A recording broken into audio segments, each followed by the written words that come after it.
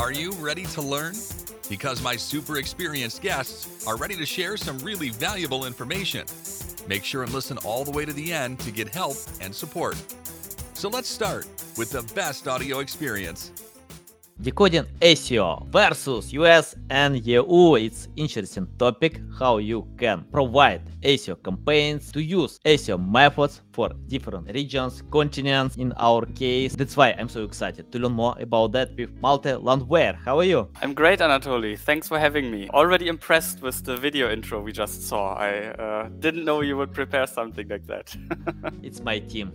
I cooperate with great people and most of them are smarter than me. I usually don't limit their possibilities. I just tell them, create promo, but don't copy others. Be specific, be unique, be creative and simple. Of course, simple. And yeah, they create such promos and I like it. You like it, so yeah, that's cool because today creativity is very important. Before we start, just tell more about yourself, experience, background, and anything that can help our listeners to learn more about you. Yeah, sure. In German, there's this term Kellerkind that you can't really translate into English. It means something like a basement kid. So I was a bit of a nerd. So I started making websites when I was around 12. Of course, nobody ever visited them. And when I was, I think, like 14, I set up a PHP BB message board with PHP and SQL. And then at some point, people started registering in that message board whom I hadn't told the domain. I was thinking to myself, how does this happen? And then I learned that they came from Google and I found out about Google and PageRank. Yeah, at some point I thought, oh, I have a website with traffic. Maybe I can make money with this. Put some ads on it, quickly realized me discussing parties and sharing party pictures with my friends is not going to make me any money. So I started creating content around hotel like short-term rental flats, these kinds of things, and then from there started making more and more websites and went to university, studied computer science with a focus on web crawling, data analytics, machine learning, these kinds of things. Started an SEO agency as a co-founder while I was at university. I learned a lot, had a lot of fun, but it wasn't a successful business. And I would never again start a company with 5 co-founders. It's just too many people. Then I had a short stint in management consulting where I learned how to explain SEO and other concepts in a PowerPoint slide that a CMO can read on their BlackBerry, which was a little requirement. Every slide had to be readable on a BlackBerry. And then I joined Searchmetrics. Back then, it was one of the 3 largest enterprise SEO companies in the US and the largest one in Europe. And yeah, there I learned a lot about SEO on both continents and saw some patterns. So, for example, when like half of our US clients were talking about a topic and just assumed that it's common knowledge, in Europe, only our top 10 customers were talking about that topic. And then I realized, like, maybe you can be successful in Europe by looking what's happening in the US. And that's how I got interested in this topic. And that's why I suggested, hey, this could be interesting to talk about. Nice. Love it. I like your experience. You remind me my journey, when I decided to make my agency one of the leaders in the trade. And what we did, we analyzed successful companies in the US. And after that, we adopted their technologies. Of course, I don't think it's a good idea to copy, to replicate, but adapt it. So when you have ideas, when you think how you can adapt to get results, and yeah, we got results according to Serpstat. I remember we got number 7 ranking position in Ukraine, number 15 in Russia. Then we quit in Russia. We closed our business in Russia because of this war. But anyway, I acquired experience in the US to analyze how it works, and then I decided what I can use. Wherein we analyzed mentality. People have different mentality, customs, and today we work a lot with Turkish trade, with many different countries. And, it's interesting. People are different, yeah, methods are the same, but we need to consider their mentality, because today it's not like to create content for search engines. We need to create content for human being. And Malte, I want to start from the first question. Can you list the main difference between US and UA from your experience? How you can differentiate strategies for American websites and European? Yeah, I mean, the biggest difference, I think, is the United States is one giant market where most people speak English. And in Europe, you have lots of tiny markets, some of them not so tiny, but still very fragmented, and then lots of different languages. And just to reach the same amount of people that you can reach in the US with English, you need 3-4 different language versions in Europe, and to reach everyone a lot more. So that is a very big difference already. And of course, we have some cultural differences in the United States as well. Like people from New York are a bit different than from San Francisco, or from the Bible Belt, or from Florida. But they at least have a shared language and some form of shared culture and customs. And in Europe, it's very different. Like I'm a huge fan of like the European Union, and try to think of myself often more as a European than a German. But reality is countries are very different, customs are very different. And that is, I think, the main foundational thing that's different.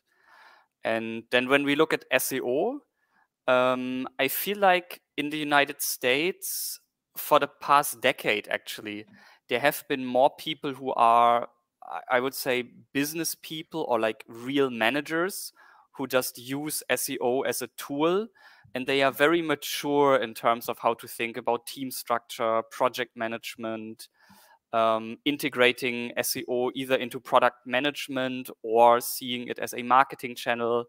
And in Europe, I see a lot of more like nerdy technical SEO teams still being very successful. And the only thing where Europe is often ahead are some aspects of technical SEO, where weirdly in the US, often people, I don't know, they miss it. Don't realize it. Like I still remember, like 6-7 years ago, there were very famous US SEO influencers who said there's no tool you can use to identify which Google update hit a website. And then everybody in Europe was like, we have Systrix, Searchmetrics, SEMrush, Ahrefs. Like, just look to these tools and you can see like the historical graph. And also around content optimization, like in many European countries, I know it especially for Germany and France, algorithms like TF-IDF, term frequency times inverse document frequency, were used so much earlier than this topic was big in the US SEO community. So I think that is like the big SEO difference. And then of course there's people, and there is both language and behavior differences. And I think when you are not an American, it's very important to know that when American, like let's say you have a team in America and your coworker says that's an awesome idea, they don't mean it's a good idea. Awesome idea means it's not terrible, but it doesn't mean that they like it. Or if you meet someone and they say, let's stay in touch, it just means bye, please leave. It doesn't actually mean let's stay in touch and please call me. Or when people say, oh yeah, I can ask my very good friend about this, you would assume, okay, it's a very good friend, so that person will help. No, a very good friend means a person I know. And then there is an behavior in US companies that I always find very weird. Like, imagine the CMO has a friend who has an SEO tool, and he tells the SEO manager, please check out this tool. And then the CMO joins the call. Well, when the CMO joins the call, also the VP marketing has to join, the director of digital marketing has to join, the head of SEO and content has to join, the team lead SEO has to join. Like, every person who's between the CMO and the SEO manager will join with the logic, my boss is joining and a team member is joining, so I have to join as well. And I've met multiple Europeans who were very weirded out by this corporate behavior. And then on the other hand, you look at people in the UK, they will say, I hear what you say. This sentence means I disagree with you. that is very confusing if you don't know it. Or they say, I almost agree, which means I don't agree. I really don't agree. They are just nice about it. Or behavior-wise, there are some cultures where being late is really okay.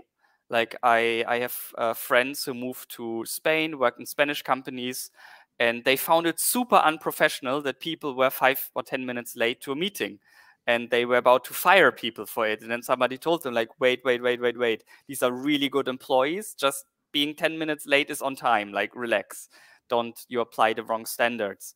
And this is just something you really have to deal with, that people behave very differently, which is both relevant for talking correctly to your target audience, but also working with local teams in these markets, because many times when you do SEO in Europe, you will have maybe not an SEO manager for every country, but probably for the larger countries, you will have an SEO or at least a content person.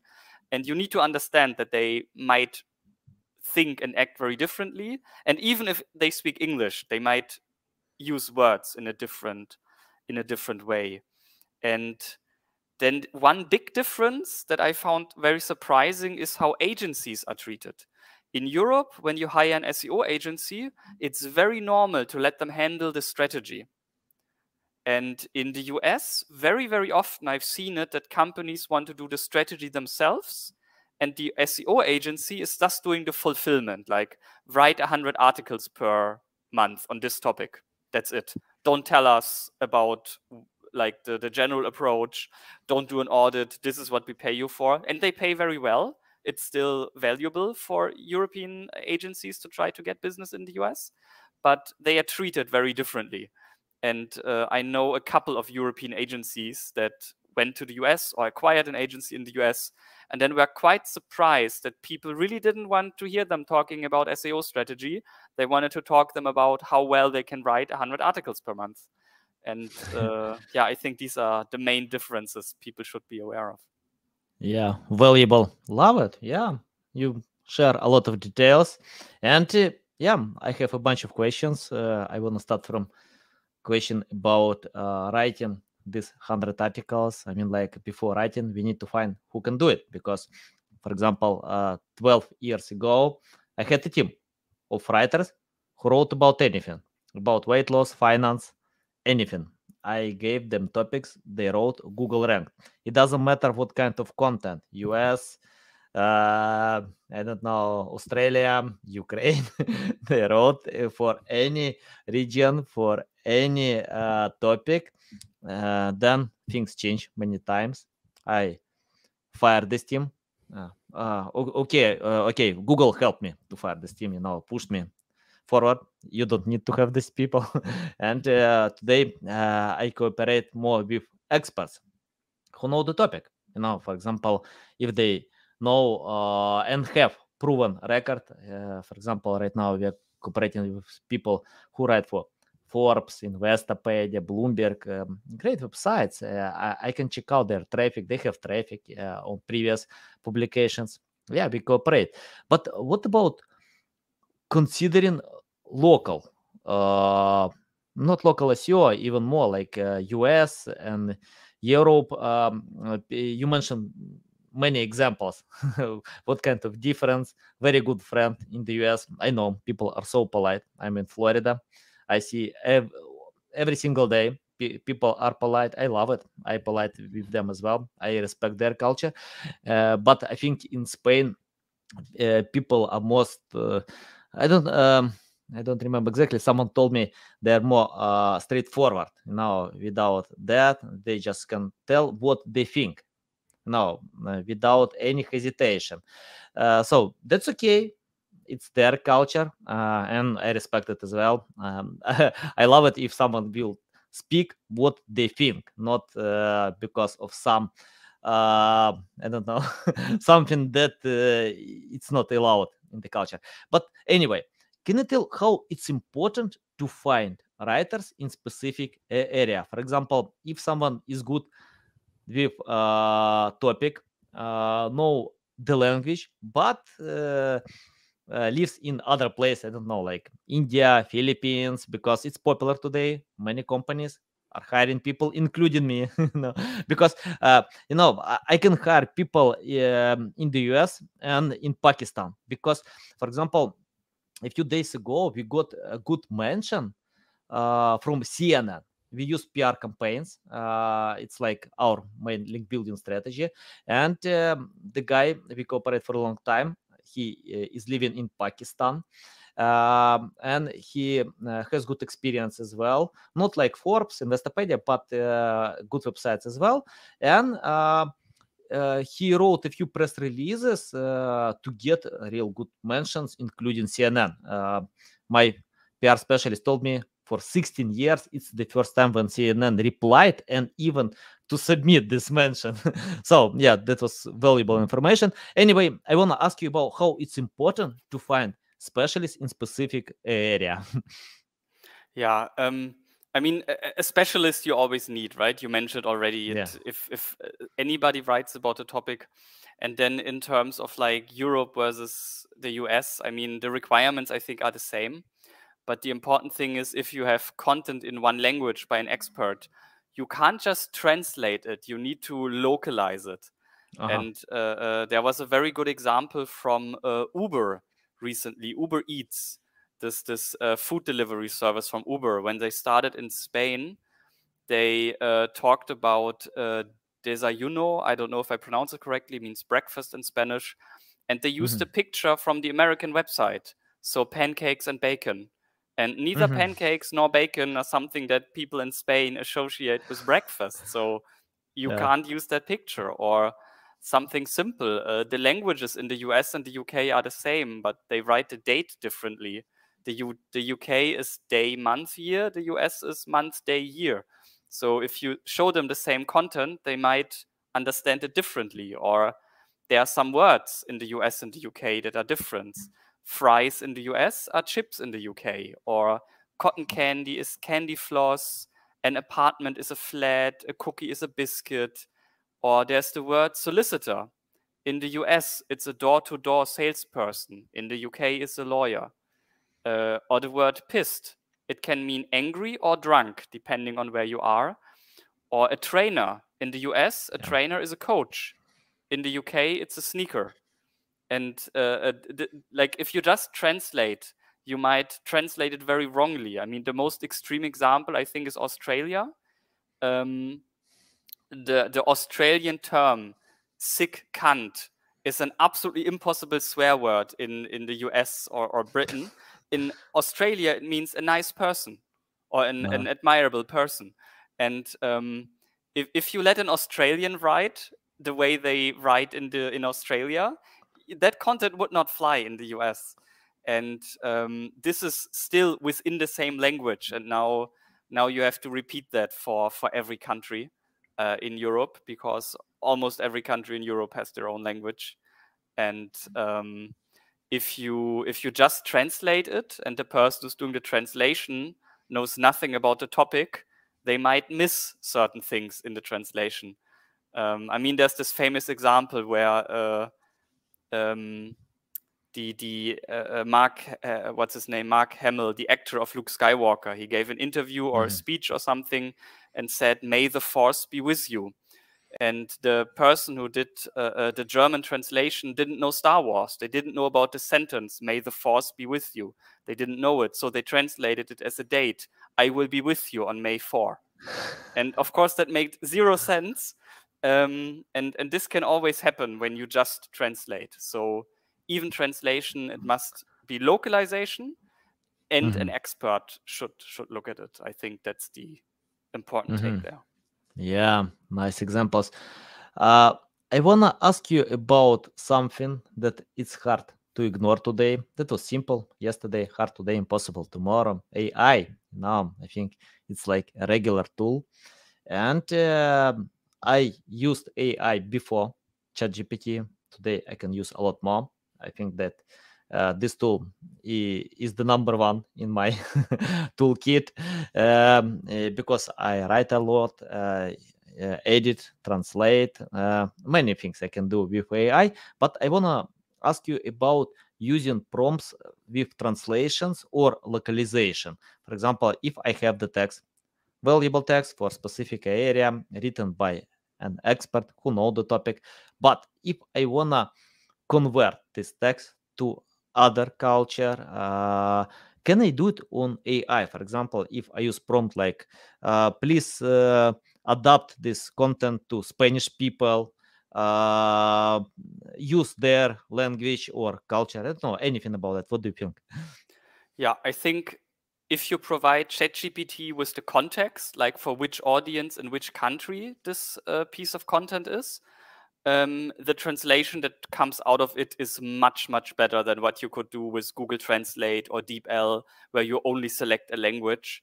Yeah. And I mean, I've never done it in production. I don't know if there might be some hallucinations coming in from ChatGPT that damage the content quality. And if it's very important content, like medical advice, for example, I would at least double check it by a human, let them read over it. But yeah, I think that can be a great use case for a large language model to not just do translation, but even do localization. Yeah, we usually we have some landing pages that we translate to plus 30 languages, and we do it on ChatGPT, and after translation from English to other languages, I start from Ukrainian and Russian languages because I can speak them, I can understand. So I read. If I understand everything right, if I can't fix anything, then I go ahead with other languages. So yeah, it works. It works. And a few times I got translations that I can't edit. Looks fine, everything's fine. Why I need to provide this human touch? Of course, it's better, as you mentioned, to have this human touch. Yeah, much better. But anyway, it saves so much time, even if you have this human touch, because you don't do this job from scratch. Malte, I want to ask you about different regions. For example, okay, Europe, I don't remember how many countries, plus 50 countries, yeah, a lot of countries. And if we are going to create content for all countries to cover all European Union, do we need to create separate domains? Or we can do it in one domain, but then we can duplicate content because not duplicate, I mean like to have similar content for different people. So can you provide the best solution? Yeah, I think there's not one definite best solution. If you are a rather unknown brand, if you want people to enter their credit card information, then maybe a country-specific domain is better, like have the .fr for France, the .de for Germany, etc., etc. But if you are a very well-known brand, I think you can just go with the .com domain. There were many successful examples where people also migrated from all their CC TLDs to one central .com domain, and it worked very well because then the countries where you have less of a presence, they profit more from the countries where you are very strong. If you have these individual domains, you need to do content marketing in every country, etc., etc. But yeah, for example, if you are a very large online shop, then I would go with country-specific domains because people are more likely to give you their credit card information, trust you, buy from you, and you will probably have a lot of pages if you're a large online shop. So it's good to have different domains. But if you are a company like Apple that needs a couple hundred URLs, I mean, apart from what's happening in iTunes or the App Store, then probably you can just have one central domain and just work with that. Yeah, I agree. So if you have strong brand recognition like Apple, Amazon, yeah, Amazon separates. Yeah, Amazon has different domains, but Apple.com doesn't need because of this authority, trust. Yeah, it's enough to open Apple.com, and Apple doesn't care a lot about SEO traffic because of this brand recognition. I think, yeah, of course, everyone wants to have this traffic, but some brands don't care a lot because it's not the main marketing channel. Yeah, branding works well for these brands. Malte, I want to ask you about SEO mistakes. From my experience, I made a lot of mistakes. I keep doing them because I don't know how to learn another way, because I usually start from generic strategies, best practices, then I think how I can adapt to move to go ahead. And I love to start myself to fail. I always fail. I don't remember even one time when I got success from the first attempt. Outreach, PR, always fail. But after failing many times, I understand. Okay, I understand the process, how it works. I can hire someone else or keep doing this. In most cases, I cooperate with great experts. For example, in PR, I can't hire people if I don't know how it works. That's why I usually read a lot, learn a lot. Then after experimentation, testing, sending this press releases, I fail. Then I understand. Okay, I need to fix something in my process to hire people who understand how it works, to have this extended experience, and it works. It works well. So, can you list mistakes that you see companies still do, and your tips how to avoid them and find another way? Oof, I mean, there are so many mistakes. A funny one in Germany was recently that a local luxury brand, they accidentally put a no index tag on their website and they left it there for a couple of weeks. So that was one of the more unnecessary and rather stupid mistakes. Even And LinkedIn did this mistake as well. I don't remember exactly, like a year ago. Yeah, they did it as well. yeah, I mean, you just should have monitoring for these kinds of things, and that's actually the advice: have monitoring. If SEO is important, you shouldn't wait until you lose all your rankings and then start a big manual audit. For a couple of key metrics, you should have monitoring that just checks certain things on a daily basis. Then a very common mistake I still see is to build a website or do a website relaunch or develop a new online shop and then ask an SEO agency to please add in the SEO. And of course, that's not how it works, right? You need to have somebody from the SEO team at the table from meeting one. You need to have the requirements from the SEO team before you build the websites. Before you create content, you might want to talk to an SEO about keyword research and how to structure things. And so the mistake is trying to add SEO after the fact. And I think my advice is to involve your SEO early. This would be my top two mistakes that I see. And what about keyword research? I see when webmasters use tools like Google Keyword Planner, SEMrush, Ahrefs, many great tools we have, Ubersuggest, it doesn't matter. Just they use keyword research tools, and what they usually see? They see high volume keywords. If you type any keyword, all tools list high volume keywords first and go down with less volume. And most webmasters start from high volume keywords. They take them. They can imagine the traffic. Wow, I want to get this traffic, But for example, if I take the keyword SEO, in the first, it's hard. It's really hard to get this keyword in the top 10 because we have Moz, we have Neil Patel, Ahrefs, many great big companies, websites that deserve this ranking position. And I remember when one customer asked me, please help me to get in the top 10 the keyword weight loss. I replied, okay, I can. Show me your website. And he replied, no, I'm going to launch this website soon. So, but can you do it for 3 months, because someone promised me on Fiverr.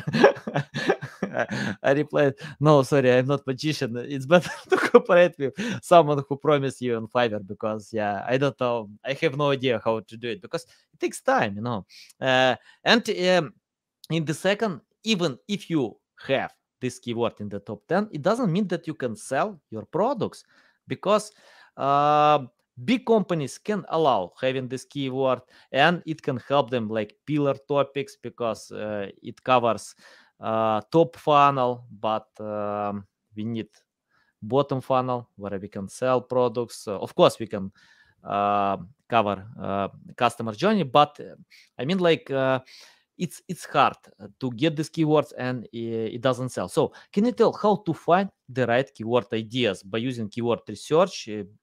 Because we have, especially even more about the last question about that. I see when companies list like 1,000 keywords, 10,000 keywords, or if you group them like 100 pages, but they have like 1-2 copywriters on their teams. I don't know how to create 100 pages at scale, even by using AI. AI can help, but can't increase the speed so fast. So, any tips about creating the right strategy? Yeah, I think Ahrefs has a new feature around this that I haven't tried out yet, where you basically can also sort by keyword difficulty, or a way to find keywords where at least one very new or very weak domain is ranking in the top 10, suggesting that you with a weak or very new domain could also jump into the top 10. And what I always did when I was building my own websites was, hi there. Yeah. Was I started with the long tail, like the longest long tail I could find where there was still some search volume. I created what I believe the best content for that, which was sometimes a very short blog article just answering a very specific question. And then you see if it ranks. And if you can't even rank for how to achieve weight loss on the weekend by eating bananas, I mean, this is now a random made up keyword, then you will not rank for weight loss. And if you can rank for the long-term keyword, target the one that has slightly higher search volume, slightly higher keyword difficulty, see if you can rank for that. And then keep going. And at some point you hit a ceiling. Like maybe you can rank for like the long tail questions around weight loss, but you can't rank for the keyword weight loss yet. And you probably can't even rank for weight loss women, weight loss men, like some of these like chunky middle keywords, or maybe they are also still in the short head. But once you have built your foundation of like 20, 50 long tail keywords, it becomes actually simpler to rank for one of these highly competitive keywords, because you've started to build your authority with Google, your trust, and then you can create one pillar page to rank for like the higher search volume term. And while you go there, you can already earn links with your long tail content. Because long tail content is very often a good answer on Reddit or Quora, or people might ask questions on Twitter where you can reply with, hey, I actually wrote an article answering exactly this question. So you already have some content foundation, you already have links and trust and authority with Google, and then it becomes easier to rank. And with all the long tail articles you wrote, definitely look into Google Search Console, see what other keywords you are already ranking for, and then either include them in the articles or create specific articles for them. Because anything where you already have impressions in Google Search Console, you already know Google is associating you with that topic, and you know there's actual search volume behind it, because all the search volumes you see in the tools can be wrong sometimes. So yeah, start with the long tail, work your way up slowly, and always double check in Google Search Console. You often find so many nuggets in Search Console for content websites. So that would be my advice for keyword research. And as I said, I believe Ahrefs now has a filter specifically for this. And what do you think about this metric, keyword difficulty? Because Google denies this metric. This metric was created by Ahrefs, SEMrush, Moz, and in most cases, this metric is calculated according to external and internal backlinks in most cases. I don't know if they have some other ratio, but in most cases, links. And what I see, some SEO experts, prominent experts, can tell me that no, this metric doesn't help a lot, because and many of them even ignore this metric. And I saw many times when you can create high quality, valuable content. When keyword difficulty is high and it ranks well, and vice versa, when you can think that you have high quality content, because it's hard to be biased on that, but and after getting even backlinks, you can't get. So you're thinking about this metric. Yeah, I mean, I tried to build such a metric myself when I was at Search Metrics. And from that and the limitations in computation power, I know that none of these metrics are perfect. And if you take 10 keywords and you have the time to look at them manually, ignore keyword difficulty. But if you have 500,000 keywords and you want to narrow the list down to maybe 1,000 keywords that you take a look at, keyword difficulty is an okay metric. Like, it's never going to be perfect, but it can give you some indication. So if you have a large amount of keywords, I would use it. But if you have a very short list of keywords, of course, you don't need keyword difficulty. You can just type the keywords into Google yourself. And I think the main things to look at is, are these websites specifically targeting this keyword? Like, is the keyword in the title or a direct synonym of the keyword in the title? The second thing is, do these individual URLs have backlinks?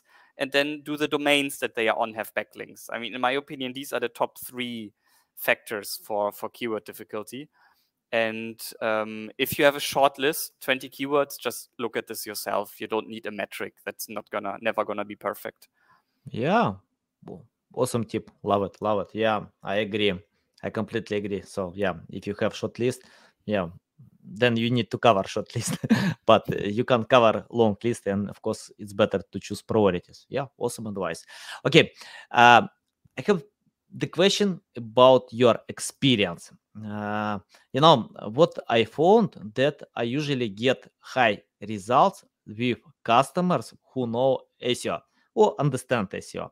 So if they have the basic knowledge, then we can cooperate together like a cohesive team. It's my living strategy, by the way. If I'm learning myself something new, I try myself, fail all the time, then I can hire right people.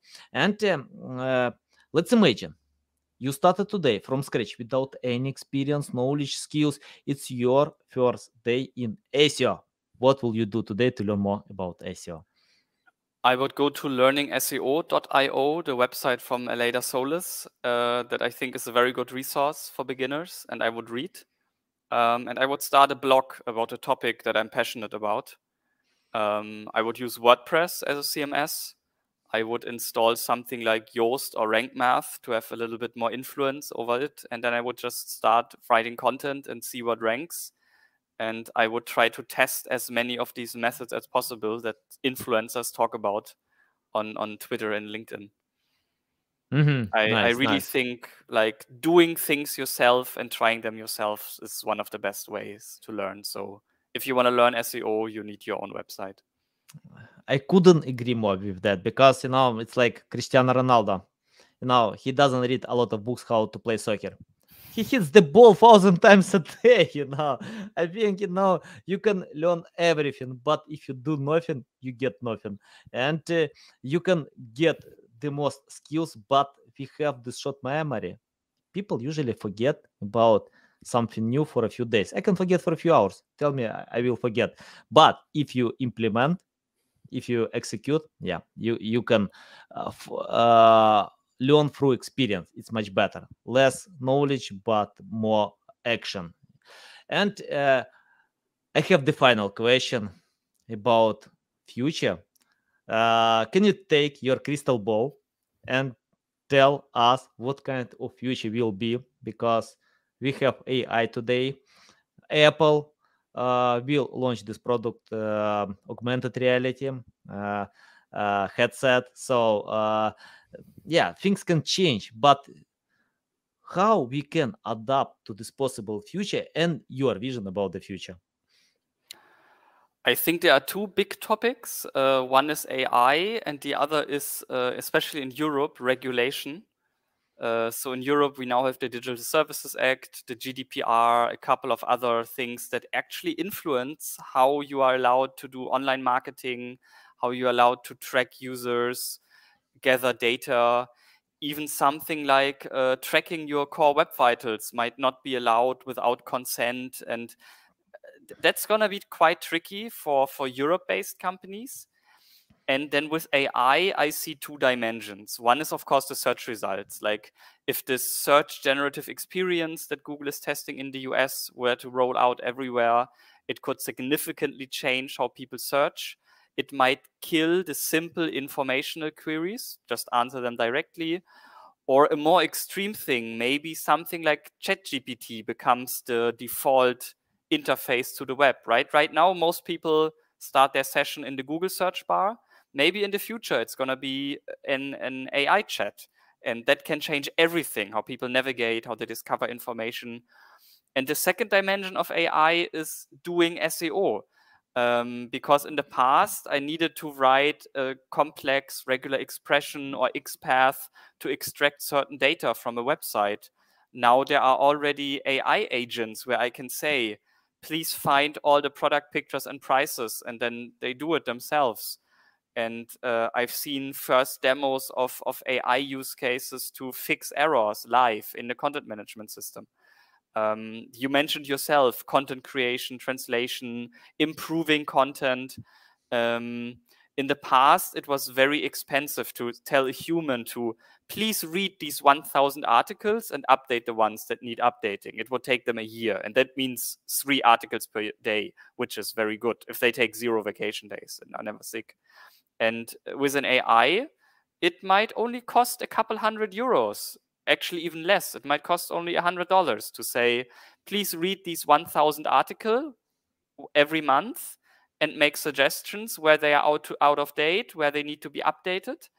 And this can totally transform how we do SEO, how we think about content quality. I believe that one very smart person with good access to AI tools might do a better job than 10 SEOs who do everything manually.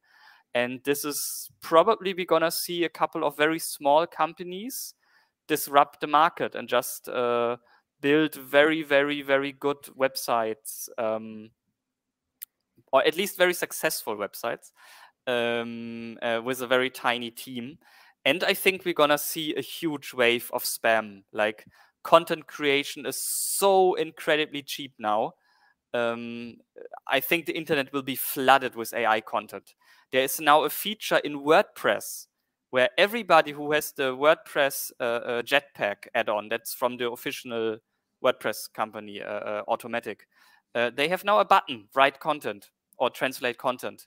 So we will see literally hundreds of thousands of AI-generated spam domains, and it's going to be interesting. It's going to reach a point where Google will not be able to crawl every spam website out there. And people will be able to click a button and relaunch a website in a different layout with a slightly different language, with slightly different internal links. It will be crazy times for spammers, I believe. Yeah, interesting prediction, long prediction. I didn't expect that you share a lot of tips. Malte, it's a big pleasure to get on my show to learn from you. I like all your tips, especially you did it on Friday. I love this day, I have special feeling from school. Today, I love Monday as well, but on Friday, this special feeling. And I check out a few studies that if you want to get more money from your customers, your boss, ask on Friday because people have the special feeling. So, Malte, it's a big pleasure to meet you on Friday, to learn from you. Tell our audience the best way how to keep learning from you, how to reach out to you, how to follow you. If you search for my name on either Twitter or LinkedIn, you can find my profile, follow me there. I share something like once a week, maybe every 2 weeks. That's the best way to keep up with what I'm doing. Nice. Guys, you can find the link to Twitter, LinkedIn account in the description below. Listen us on Apple, Google, Spotify. Thanks again for your time. Love it. So valuable. Welcome back anytime to share more valuable insights. Guys, you need to follow Malte because you can see a lot of value. Okay, love you. See you. Thanks for listening to this entire podcast. Please rank your experience in Apple, Spotify, Google, or any other platforms that you may use. Also, please share your ranking mark on chat at SEOtools.tv to get a special gift. We'll see you soon on other valuable audio podcasts.